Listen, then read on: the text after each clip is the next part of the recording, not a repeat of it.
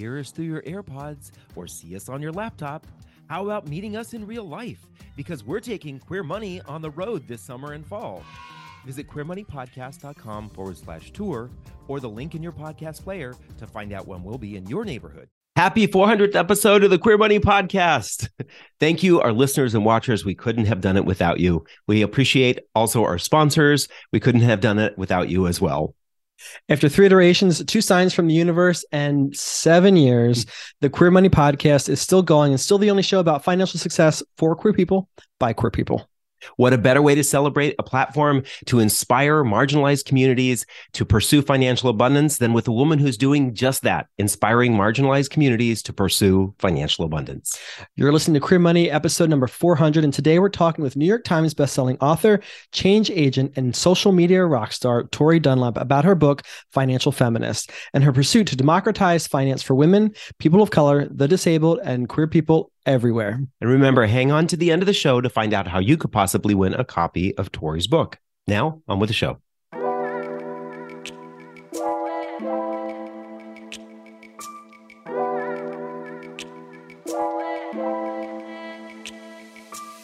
You're listening to the Queer Money Podcast, personal finance with a rainbow twist. Queer Money is dedicated to financial independence, financial well-being, investing knowledge, and the intersection of all things money as an LGBTQ person. Queer Money is made possible by Capital One. Capital One believes that financial well-being includes your mental, physical, and financial health. Check out CapitalOne.com today. So welcome, Tori Dunlap, to the Queer Money Podcast. Thank you so much for having me. It's nice to be on the other side because you have been kind enough to come on my show. Yes. And so, yeah, back together again. Nice to reciprocate. Yeah, totally. And we still get people who reach out to us from hearing us on your podcast. So I mean, I love that. That was like, I think it came out in the summertime. Yeah, that was a little while ago. So it's great.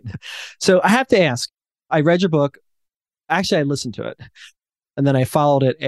Went through afterwards to go through my notes and prepare for the interview. But listening to, you're probably the one book I've listened to so far where actually I felt it was a better story and I really understood your perspective because you included your inflection and your nuance in the way you say things, and hearing you drop the F-bombs and all that stuff was amazing. I loved it. It was very entertaining. Thank you. Yeah. And you were kind enough to also contribute to my book. And yeah, I had a blast recording the audiobook. It was really, really fun. And yeah. I'm really thrilled to hear you say that because that was really my intent. Is it's like, you're going to hear it in my voice exactly how I wanted it read. And that was one of the things, when we were doing the book deal back and forth where they're like audiobook. And I was like, I will read it. I will not let somebody else read it. And so, yeah, it was a really, really fun experience. Yeah, it was absolutely great. So, but I have to ask, because you started off very early in the book, you talk about how you got into marketing and you thought you were going to follow the typical career path, and that you started working for a woman who at some point pulled you into the office and said that she was concerned that she was going to regret hiring you. And I think it was shortly after that you decided, okay, I'm going to get my ducks in a row and I'm going to get out of here. But in the book, you say you politely gave her the F you and I'm out of here. How does it feel now that you've become so prolific and so successful in what you're doing? And I'm curious, have you heard from this boss? No, I have not heard from her. I doubt I will ever hear from her. I only worked at that company for less than 4 months. It was very, very quick. I started in October. I was gone. January 5th was my last day. I can still remember. And literally, yeah. So the story that you just told, which is the introduction to my book, is about 10 days into working there. And that's calendar days, not days in the office. Mm-hmm. She called me into her office. She made me cry. And she told me, I was 23, 24. She told me that she was worried she was going to regret hiring me. And I was just crushed. And especially as someone, who is straight A student, likes to think of herself as a high achiever, that was just awful. And that started the kind of relationship we had for the next 3 months. I have unfortunately had a couple toxic bosses. I've had some great bosses. I've had some not so great bosses. The great ones have reached out. The not so great ones have not. So that tells you everything you need to know. Absolutely. Yeah. I really resonated with your story because before David and I really, really went headfirst into growing debt-free guys and queer money, we were both working for W-2s, and I had a toxic boss. We had already paid off our debt, and we had our emergency savings, and we kind of dabbled in debt-free guys, but we weren't like fully committed. And it was so transformative the day that David and I worked at the same company, and we were going for a walk together midday. And I remember him looking at me and goes, "You don't need to put up with this. We have our emergency savings. I have this decent job. Like, if this is too much for you and you want to quit, do it." And it was just so freeing to be able to say, "Oh my God, that's totally true." And I gave the polite F you to my boss too. And the best part of it was I was on a team meeting later that week or the following week after I'd given my notice. And my boss's boss had asked on the call what my plans were, where I was going to go to next. And I said, "I have no plans. I'm just taking some time off." Yeah. I just felt like for my boss, it was just like, oh, he's not in a critical situation. He does not have to put up with my bullshit. Right.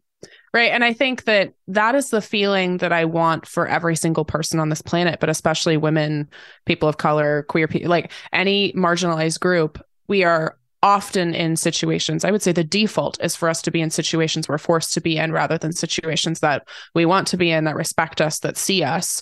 And there is something so freeing, right? About the opportunity to go, nope, I'm not going to put up with this. Whether that's 100%. A relationship, whether that's a job, whether that I don't have to put up with this because I financially am able to walk away. And that to me is what a financial education or a financial foundation brings, is the ability to say fuck off, or at least, realize I'm not thriving here like I could be. And, candidly, before you and we started recording, I was a little teary talking about how difficult it is to run a business. And even you just saying like, it's freeing, I think, that is a even great reminder to me right now of all of, it's really, really difficult to be an entrepreneur. It's really, really difficult to manage your own business. You have the most control though, versus having very little control when you work for somebody that you don't respect, who doesn't see you, respect you. And that's the feeling. Yeah. I want for every person is the ability to leave and to put themselves in situations they want to be in rather than situations they're forced to be in. 100%. It's interesting you bring that up, and I'm glad that you included queer people in that. We had Tom Brickman of The Frugal Gay on our podcast a while back, and he related the story of literally, he worked for a major movie theater chain and had been working there for a number of years.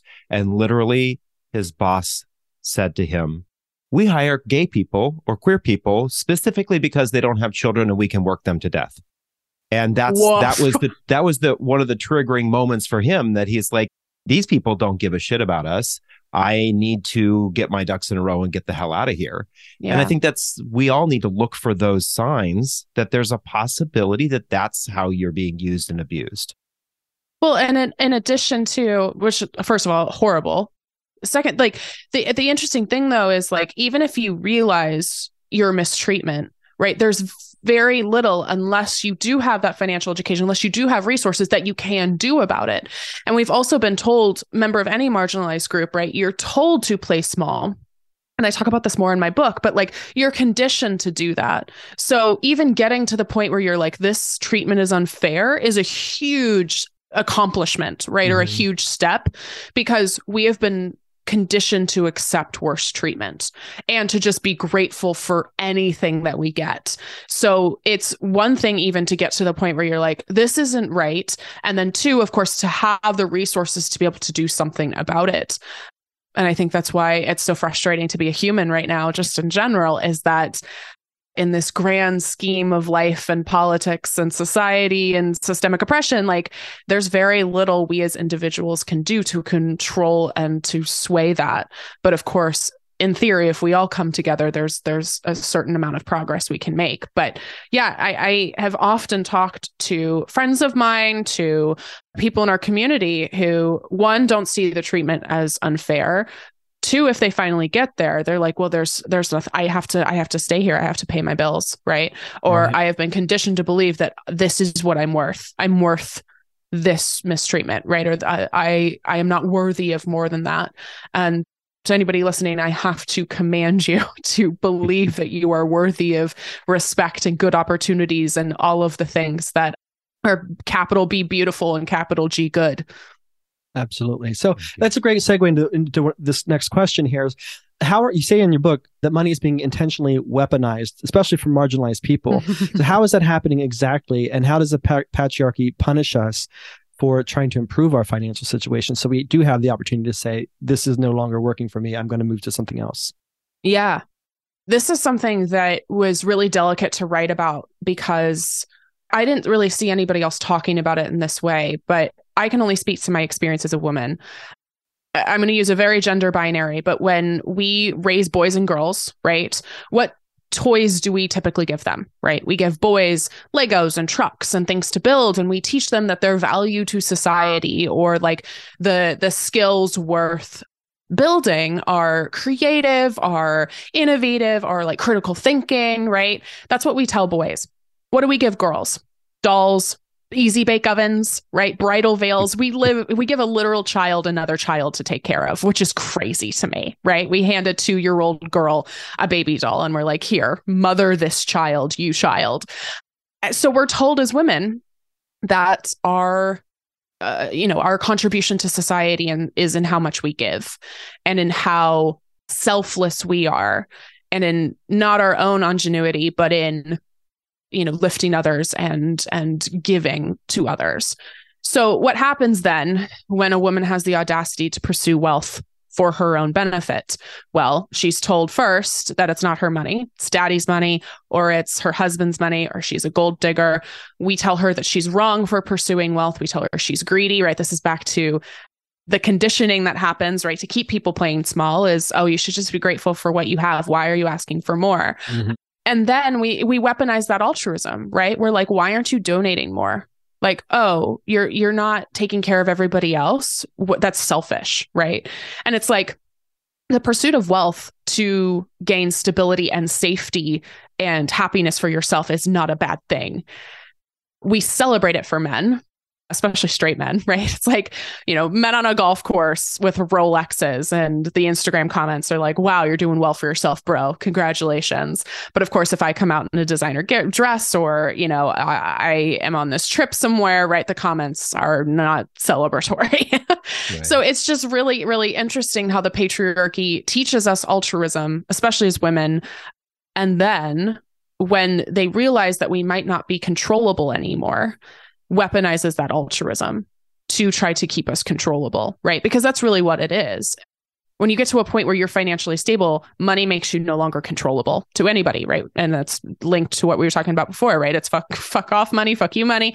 It makes you no longer controllable. And to the status quo, that is a nightmare. And I want to be the fucking patriarchy's worst nightmare. Like that's my goal, is to be the patriarchy's worst nightmare.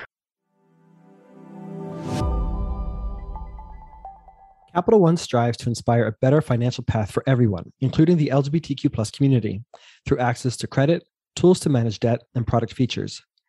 Digital products such as CreditWise and Eno are designed to take the stress out of money by helping you manage credit, a key source of potential stress, and stay on top of spending without worrying all the time. Sign up for CreditWise for free today. I've seen some of your TikTok, and I think that you probably are. Hopefully, I'm trying. But it's like, it's internalized misogyny, just like internalized racism and everything else. Like, you even notice it in your own internalized homophobia, right? Like, you realize it in yourself. It was so interesting, like a lot of the comments from like women in my community, when I would talk about my accomplishments or I would talk about like our success as a business, they would be like, I used to like you, but now you're really braggy. Yeah. And I'm like, oh, interesting. So what's happened is you've been conditioned to see me as a threat to you, right? Because you're told there's one seat at the table. So we all fight each other, right? We were told there's one seat. And if some other woman or some other member of a marginalized group, right, is the person having success, suddenly it means less success for you, which of course isn't true. But like, that's the internalized misogyny of it is, we're really uncomfortable with anybody of any marginalized group celebrating their success, owning the pursuit of wealth for their own purposes. And again, like, I don't want Jeff Bezos being celebrated for his pursuit of wealth, right? There's a difference of, I'm pursuing wealth to hopefully give opportunities to people, to take care of myself and my community. And that's not inherently wrong or bad. It just is. It's how we're trying to navigate the system that exists.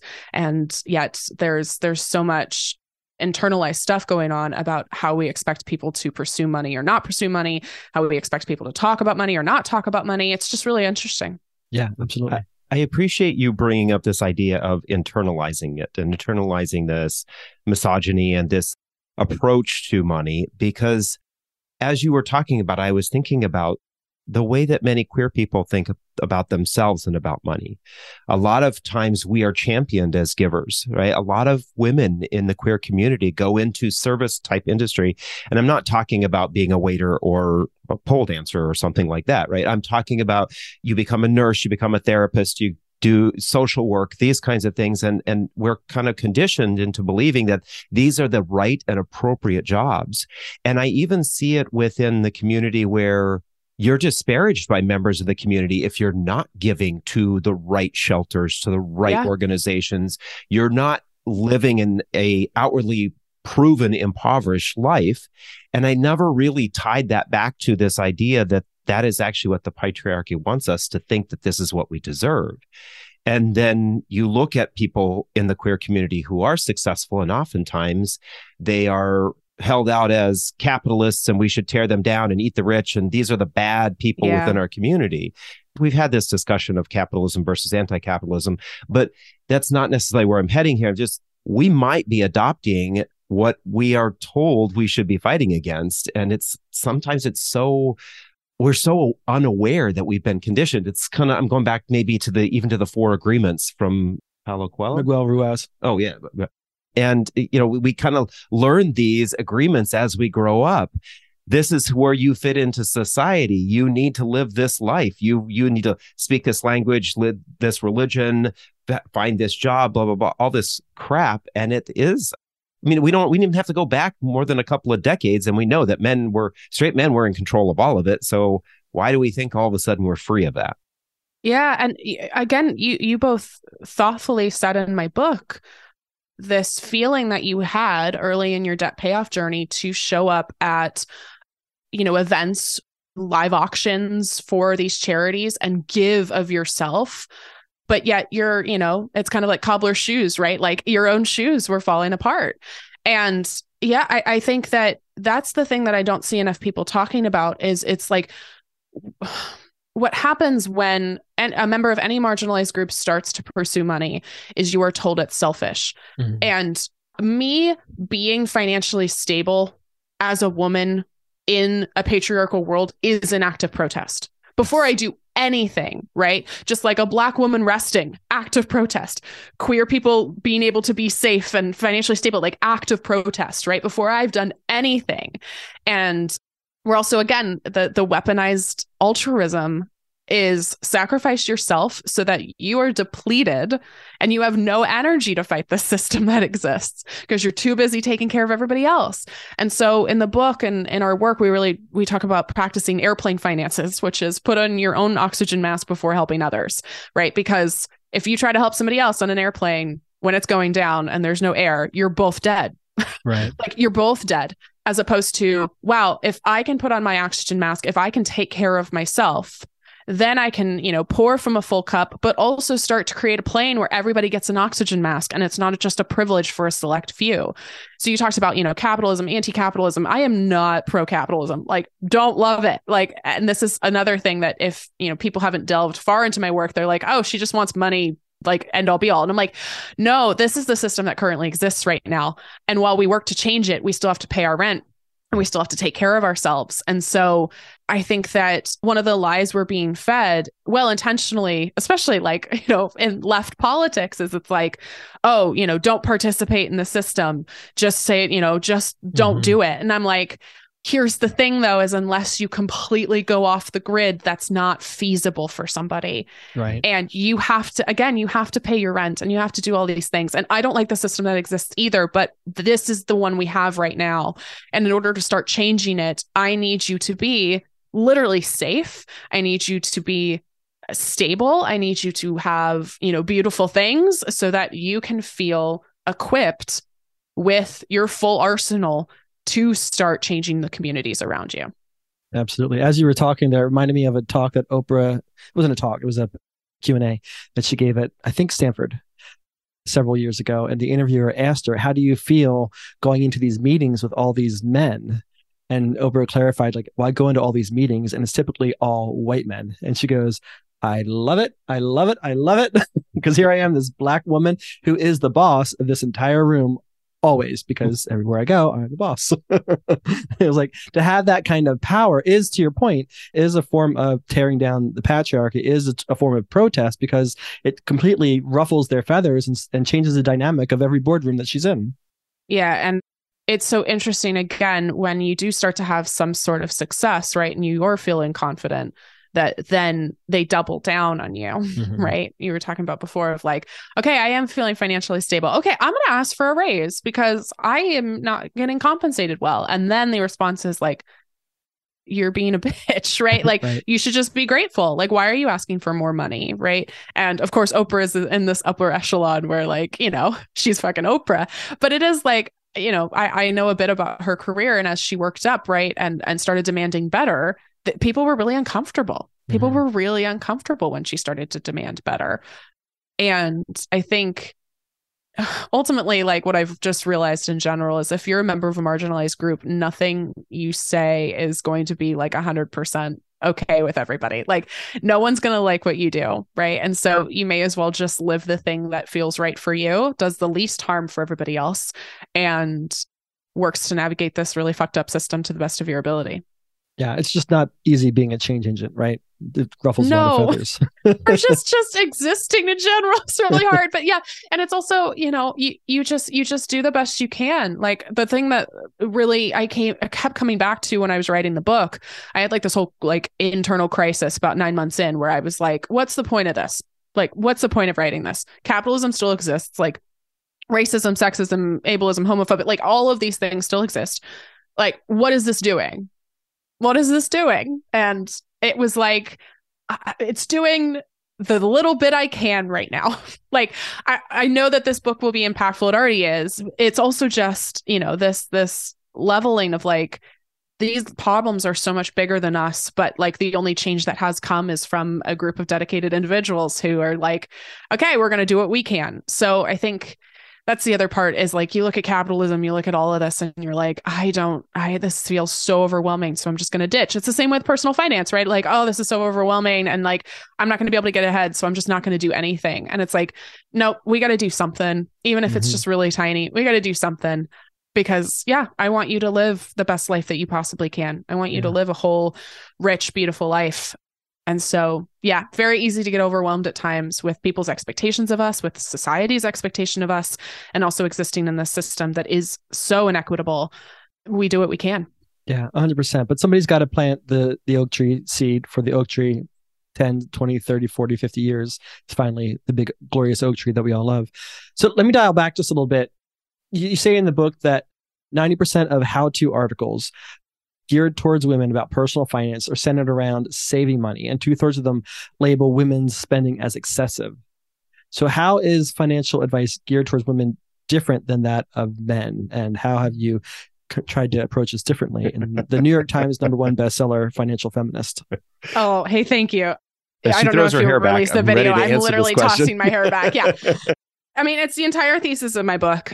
Okay. Perfect example, because I like concrete examples, right? When you Google how to save money 2023, the advice for men is expansion, right? This links back to what we were talking about earlier, right? It is expansion, it is growth, it is self-development, right? It is invest in real estate, invest in the stock market, ask for a raise, right? Passive income, right? Like, that is the advice for men.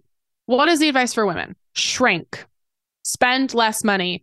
That Dior pursing it, you fucking cow. Like, that's literally like what it feels like. It's like, here are 5 meals you can make under $5. And I'm like, what the fuck is this? The advice for women is stop spending money on, quote, frivolous things. And the very frivolous things they're talking about are the things that are innately feminine.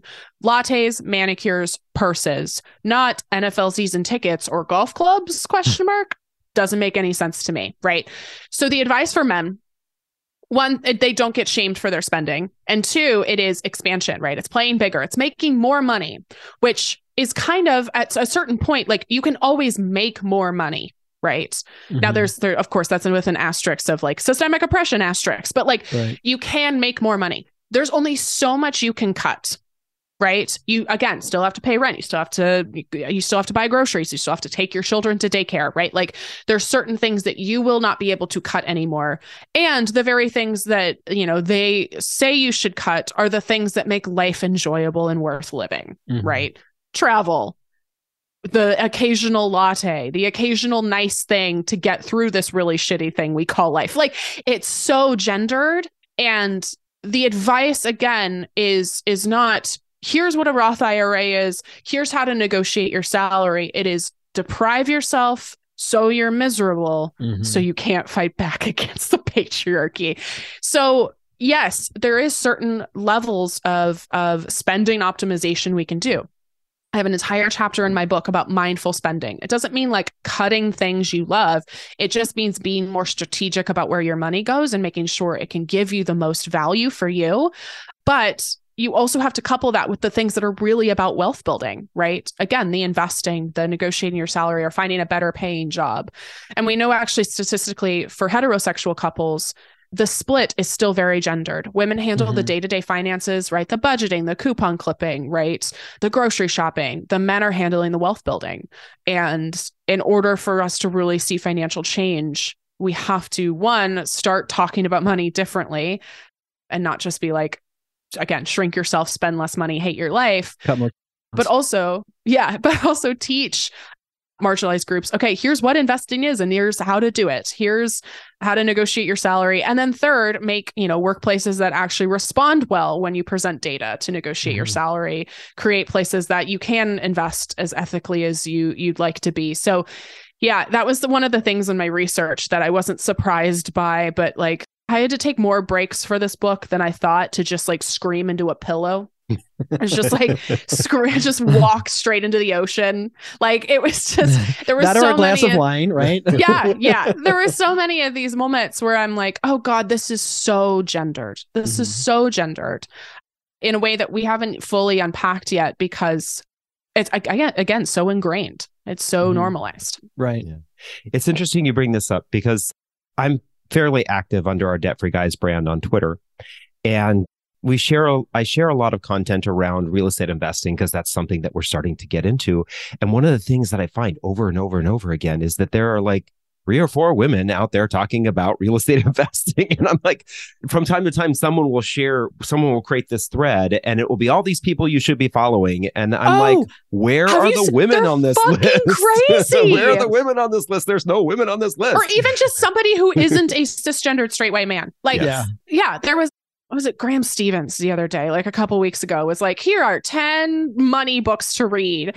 No women. I don't think there was maybe one black man, very few people of color, no women of color. I don't think anybody was queer. I was just like, oh, it infuriates me because that's the other thing about like the financial, even, you know, we all know you and I, and it's just so interesting that even the very like sphere of personal finance, it's still so backwards. The people that are known as personal finance experts, right? Susie Orman, yes, queer woman, has made such good progress, I think, for many, many women and queer folks in particular. But like still, advice is super shaming, right?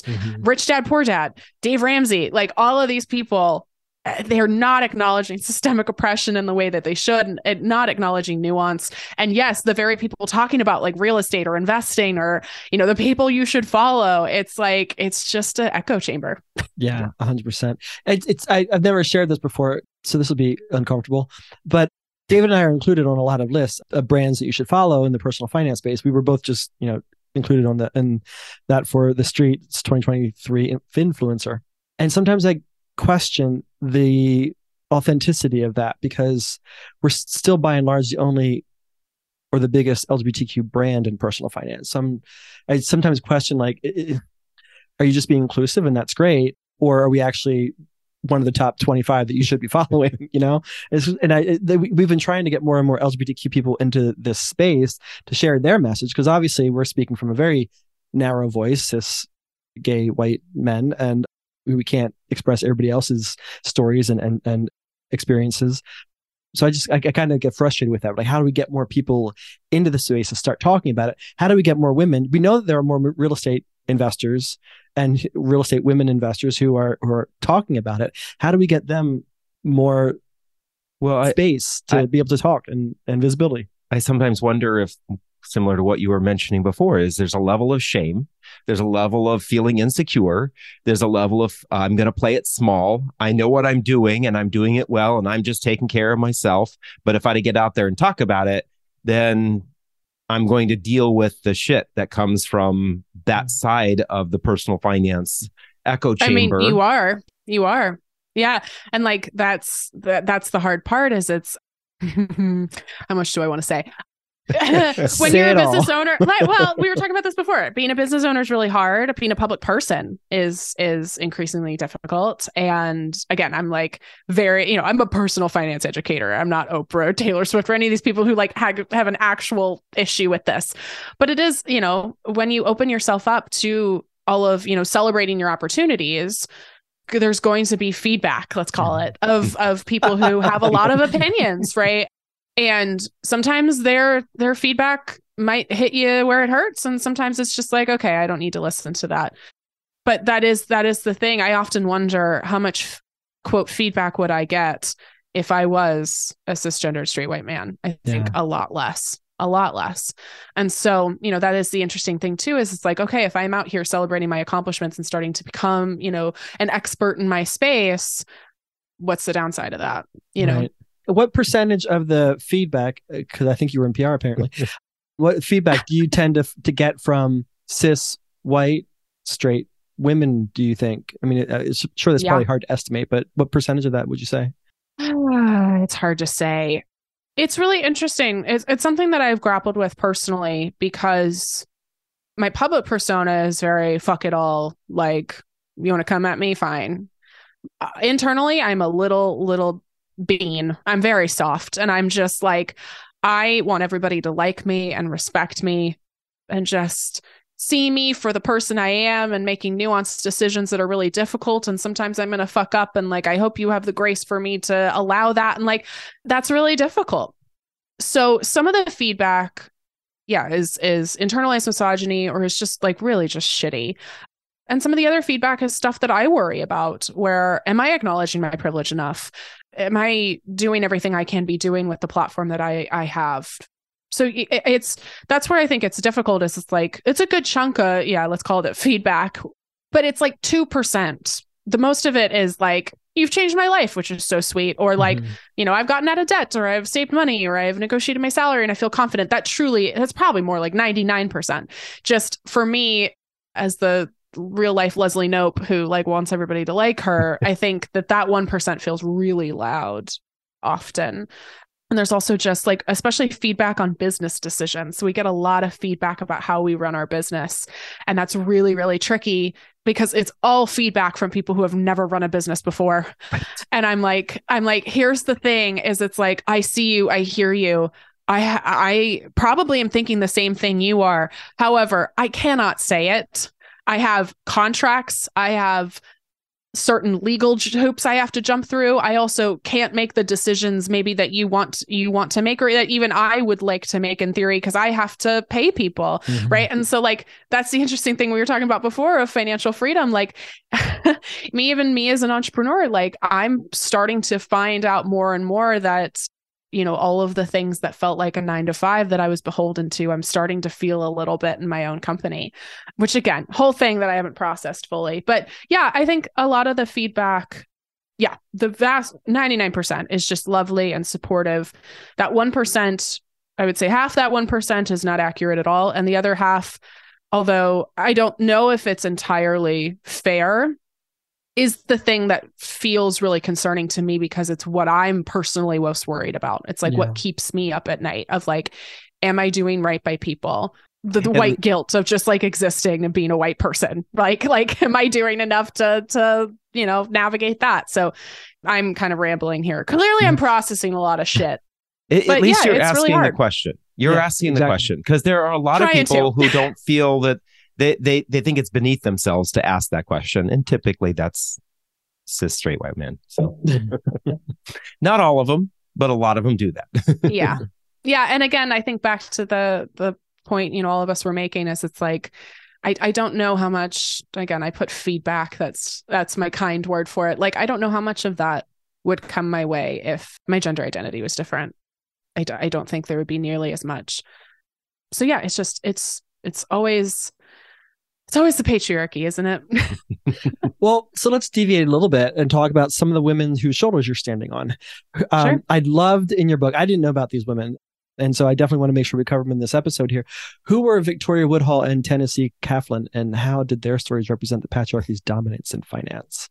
Yeah. This was something I even didn't know, but I was starting to research the book, and my lovely research assistant, Ariel, pulled a couple of these people. These are women like late 1800s, early 1900s who were like champions on the stock market and running for president before. Like, I didn't know that we had a woman running for president back in I think it was 1894 or something like that. Like, it's crazy. But basically they were either stockbrokers or women who were just trying to champion both, voting rights and rights of women, but also specifically having a voice in the financial sphere. Mm. And as you may assume, because we've very rarely heard of these women, history was not kind to them. Right. They were labeled both in their time and after as shrews, as hysterical, as, basically just crazy. And I think that it's, again, so interesting, tried to keep them controllable. They were starting to get their own money, starting to have a voice, starting to become uncontrollable. So what happened? They were labeled crazy.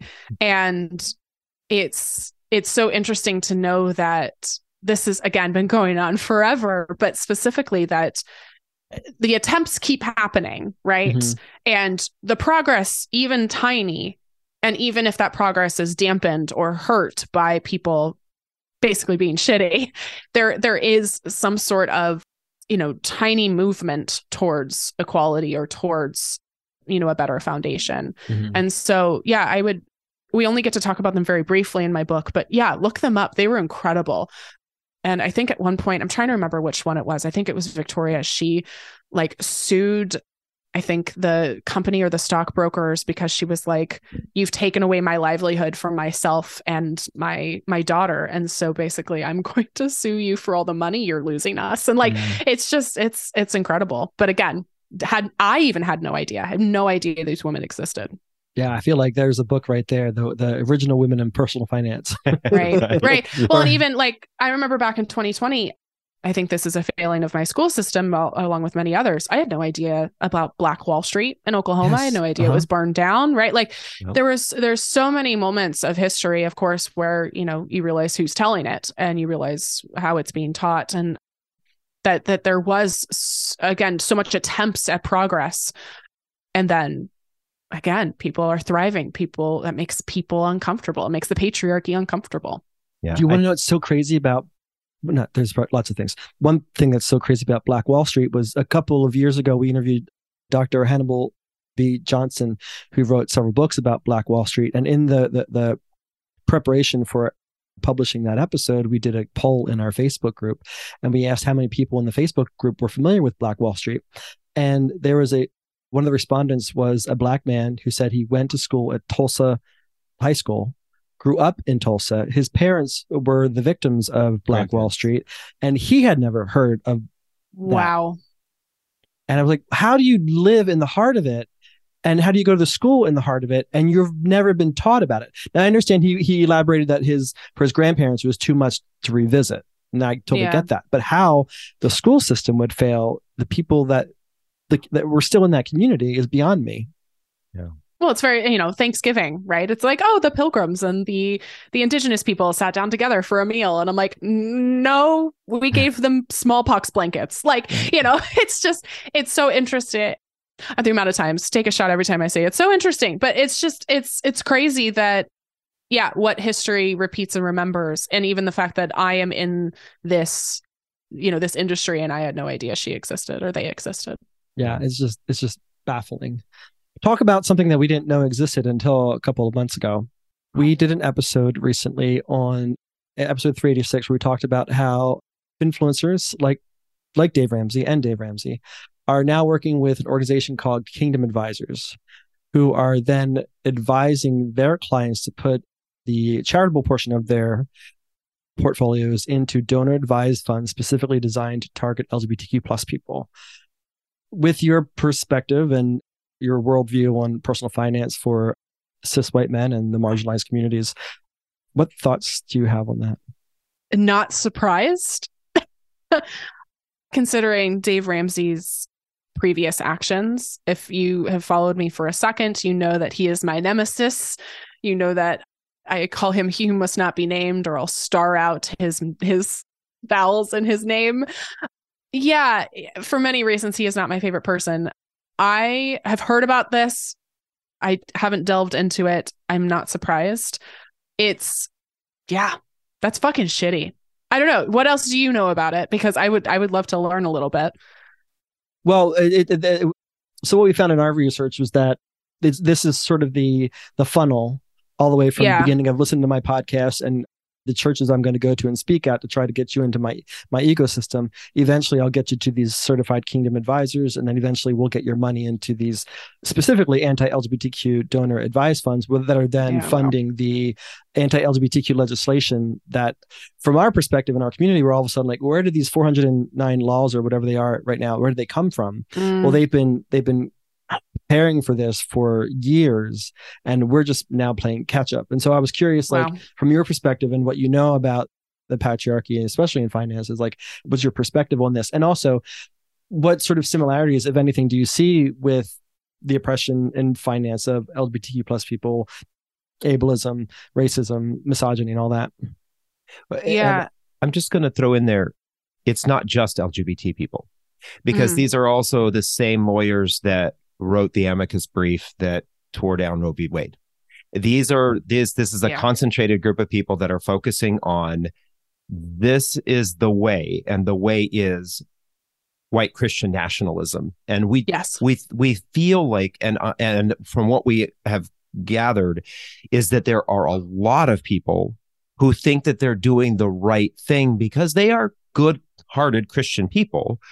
And this is what my financial advisor tells me to do. I'm supporting adoption. I'm supporting food banks. I'm supporting all these great things. But what they don't realize is that's like 10% of the sliver of where the money goes. A massive chunk of that money goes to these organizations that are actually employing lawyers, building up politicians, putting boots on the ground, occupying space in front of all of these people to block the progress that we're making. Yeah. Oh, Dave Ramsey in particular has weaponized his version of Christianity in order to make money and in order to shame people, really. The fact that Financial Peace University is taught in so many church communities, specifically evangelical church communities, has always alarmed me.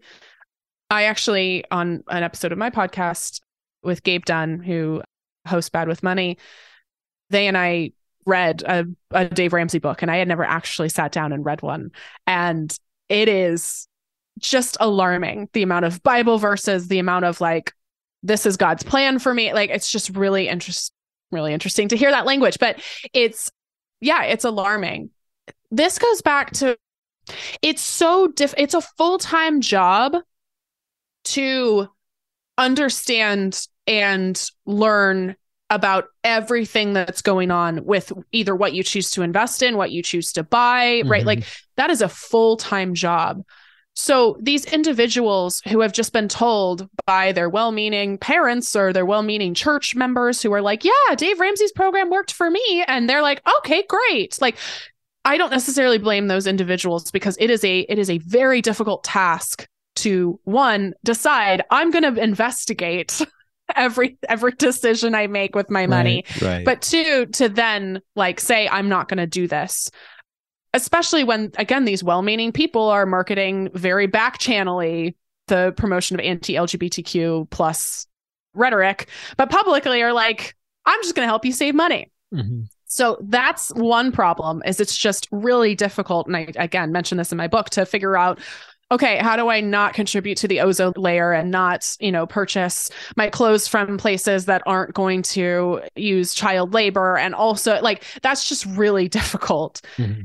But two, I think the bigger problem is we have these very specific choices that are being made by folks like Dave Ramsey, but in a very veiled, non-transparent way. Right. And that, for me, is where I take the most issue, is that he has used his platform and continues to use his platform to promote his specific agenda, which is, anti-LGBTQ. He has fired people for getting pregnant out of wedlock. He has fired queer people from his company. It's a mess. Yeah, you've given me some more reading and research to do, but woof, I didn't realize it was that bad. I have some notes I can share with you. Great. And it's really hard to navigate capitalism. And typically white people, well-meaning white people who are like, I'm learning how to get out of debt, and this program works. Because still, like, this happened a couple weeks ago. This like very well-known like beauty influencer who I've been following for like 3 years just randomly posted, I don't think it was sponsored, just we're working to get out of debt and we're trying to be more transparent, and we use this like financial peace or baby step program by Dave Ramsey. And I was like, no. And so I went to the comments and I was like, no, please don't do this. And they blocked me, which is fine. Because I was just like, please don't. I love you. I love your content. Don't do this. Yeah. But like, that's the person that everybody knows. He's the debt guy. Mm-hmm. Okay, great. We'll go to Dave Ramsey. And there's plenty of people like, this is going down such a rabbit hole. Like, I love Pablo Neruda's poems. And then I Googled Pablo Neruda like 6 months ago, and I'm like, oh, he sexually assaulted a woman like early in his so it's just like, it's just so hard to consume anything, and to also, again, to navigate the system to the best of our ability. So I if you are a willing participant in Dave Ramsey who knows all of this, yes, that's an issue. Thing. Yeah. Right. But I think a lot of these people, he's just been told that they've been told that he's the guy. He's the guy you go to. What I take more issue with is the fact that he is doing all of this like sly shit behind the scenes that no one's seeing. Right. Yeah. Yes. Yeah. Right. Yeah. And that's why I loved your book. Even for me, who I feel like that was like a nice little okay, Tori, let's get back on track here.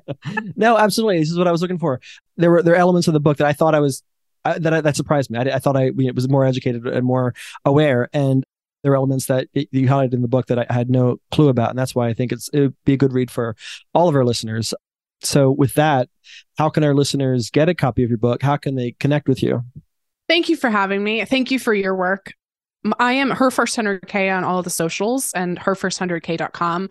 I host the Financial Feminist podcast, where you can find our lovely interview with you all.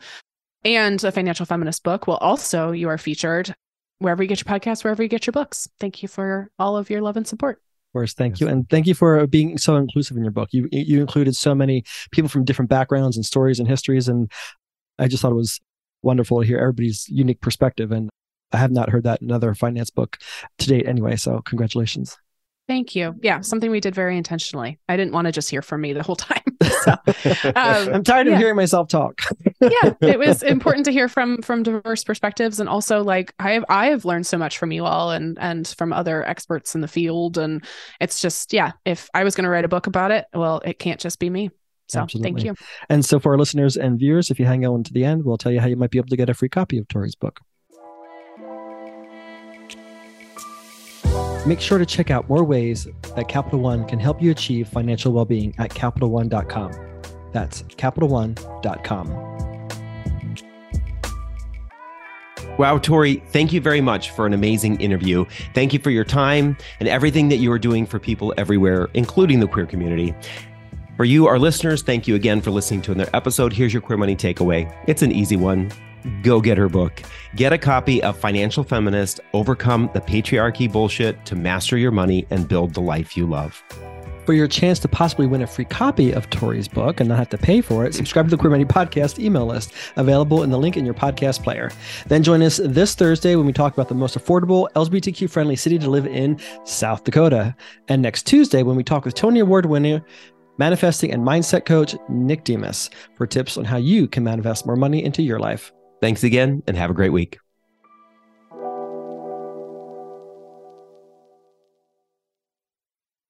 From Los Angeles, California to Winooski, Vermont, we're taking Queer Money on the road. Join us as we gamify personal finance with Queer Money Bingo, or catch our signature Live Fabulously, Not Fabulously Broke talk, and so much more in between. Check out queermoneypodcast.com/tour or the link in your podcast player regularly for date and location updates.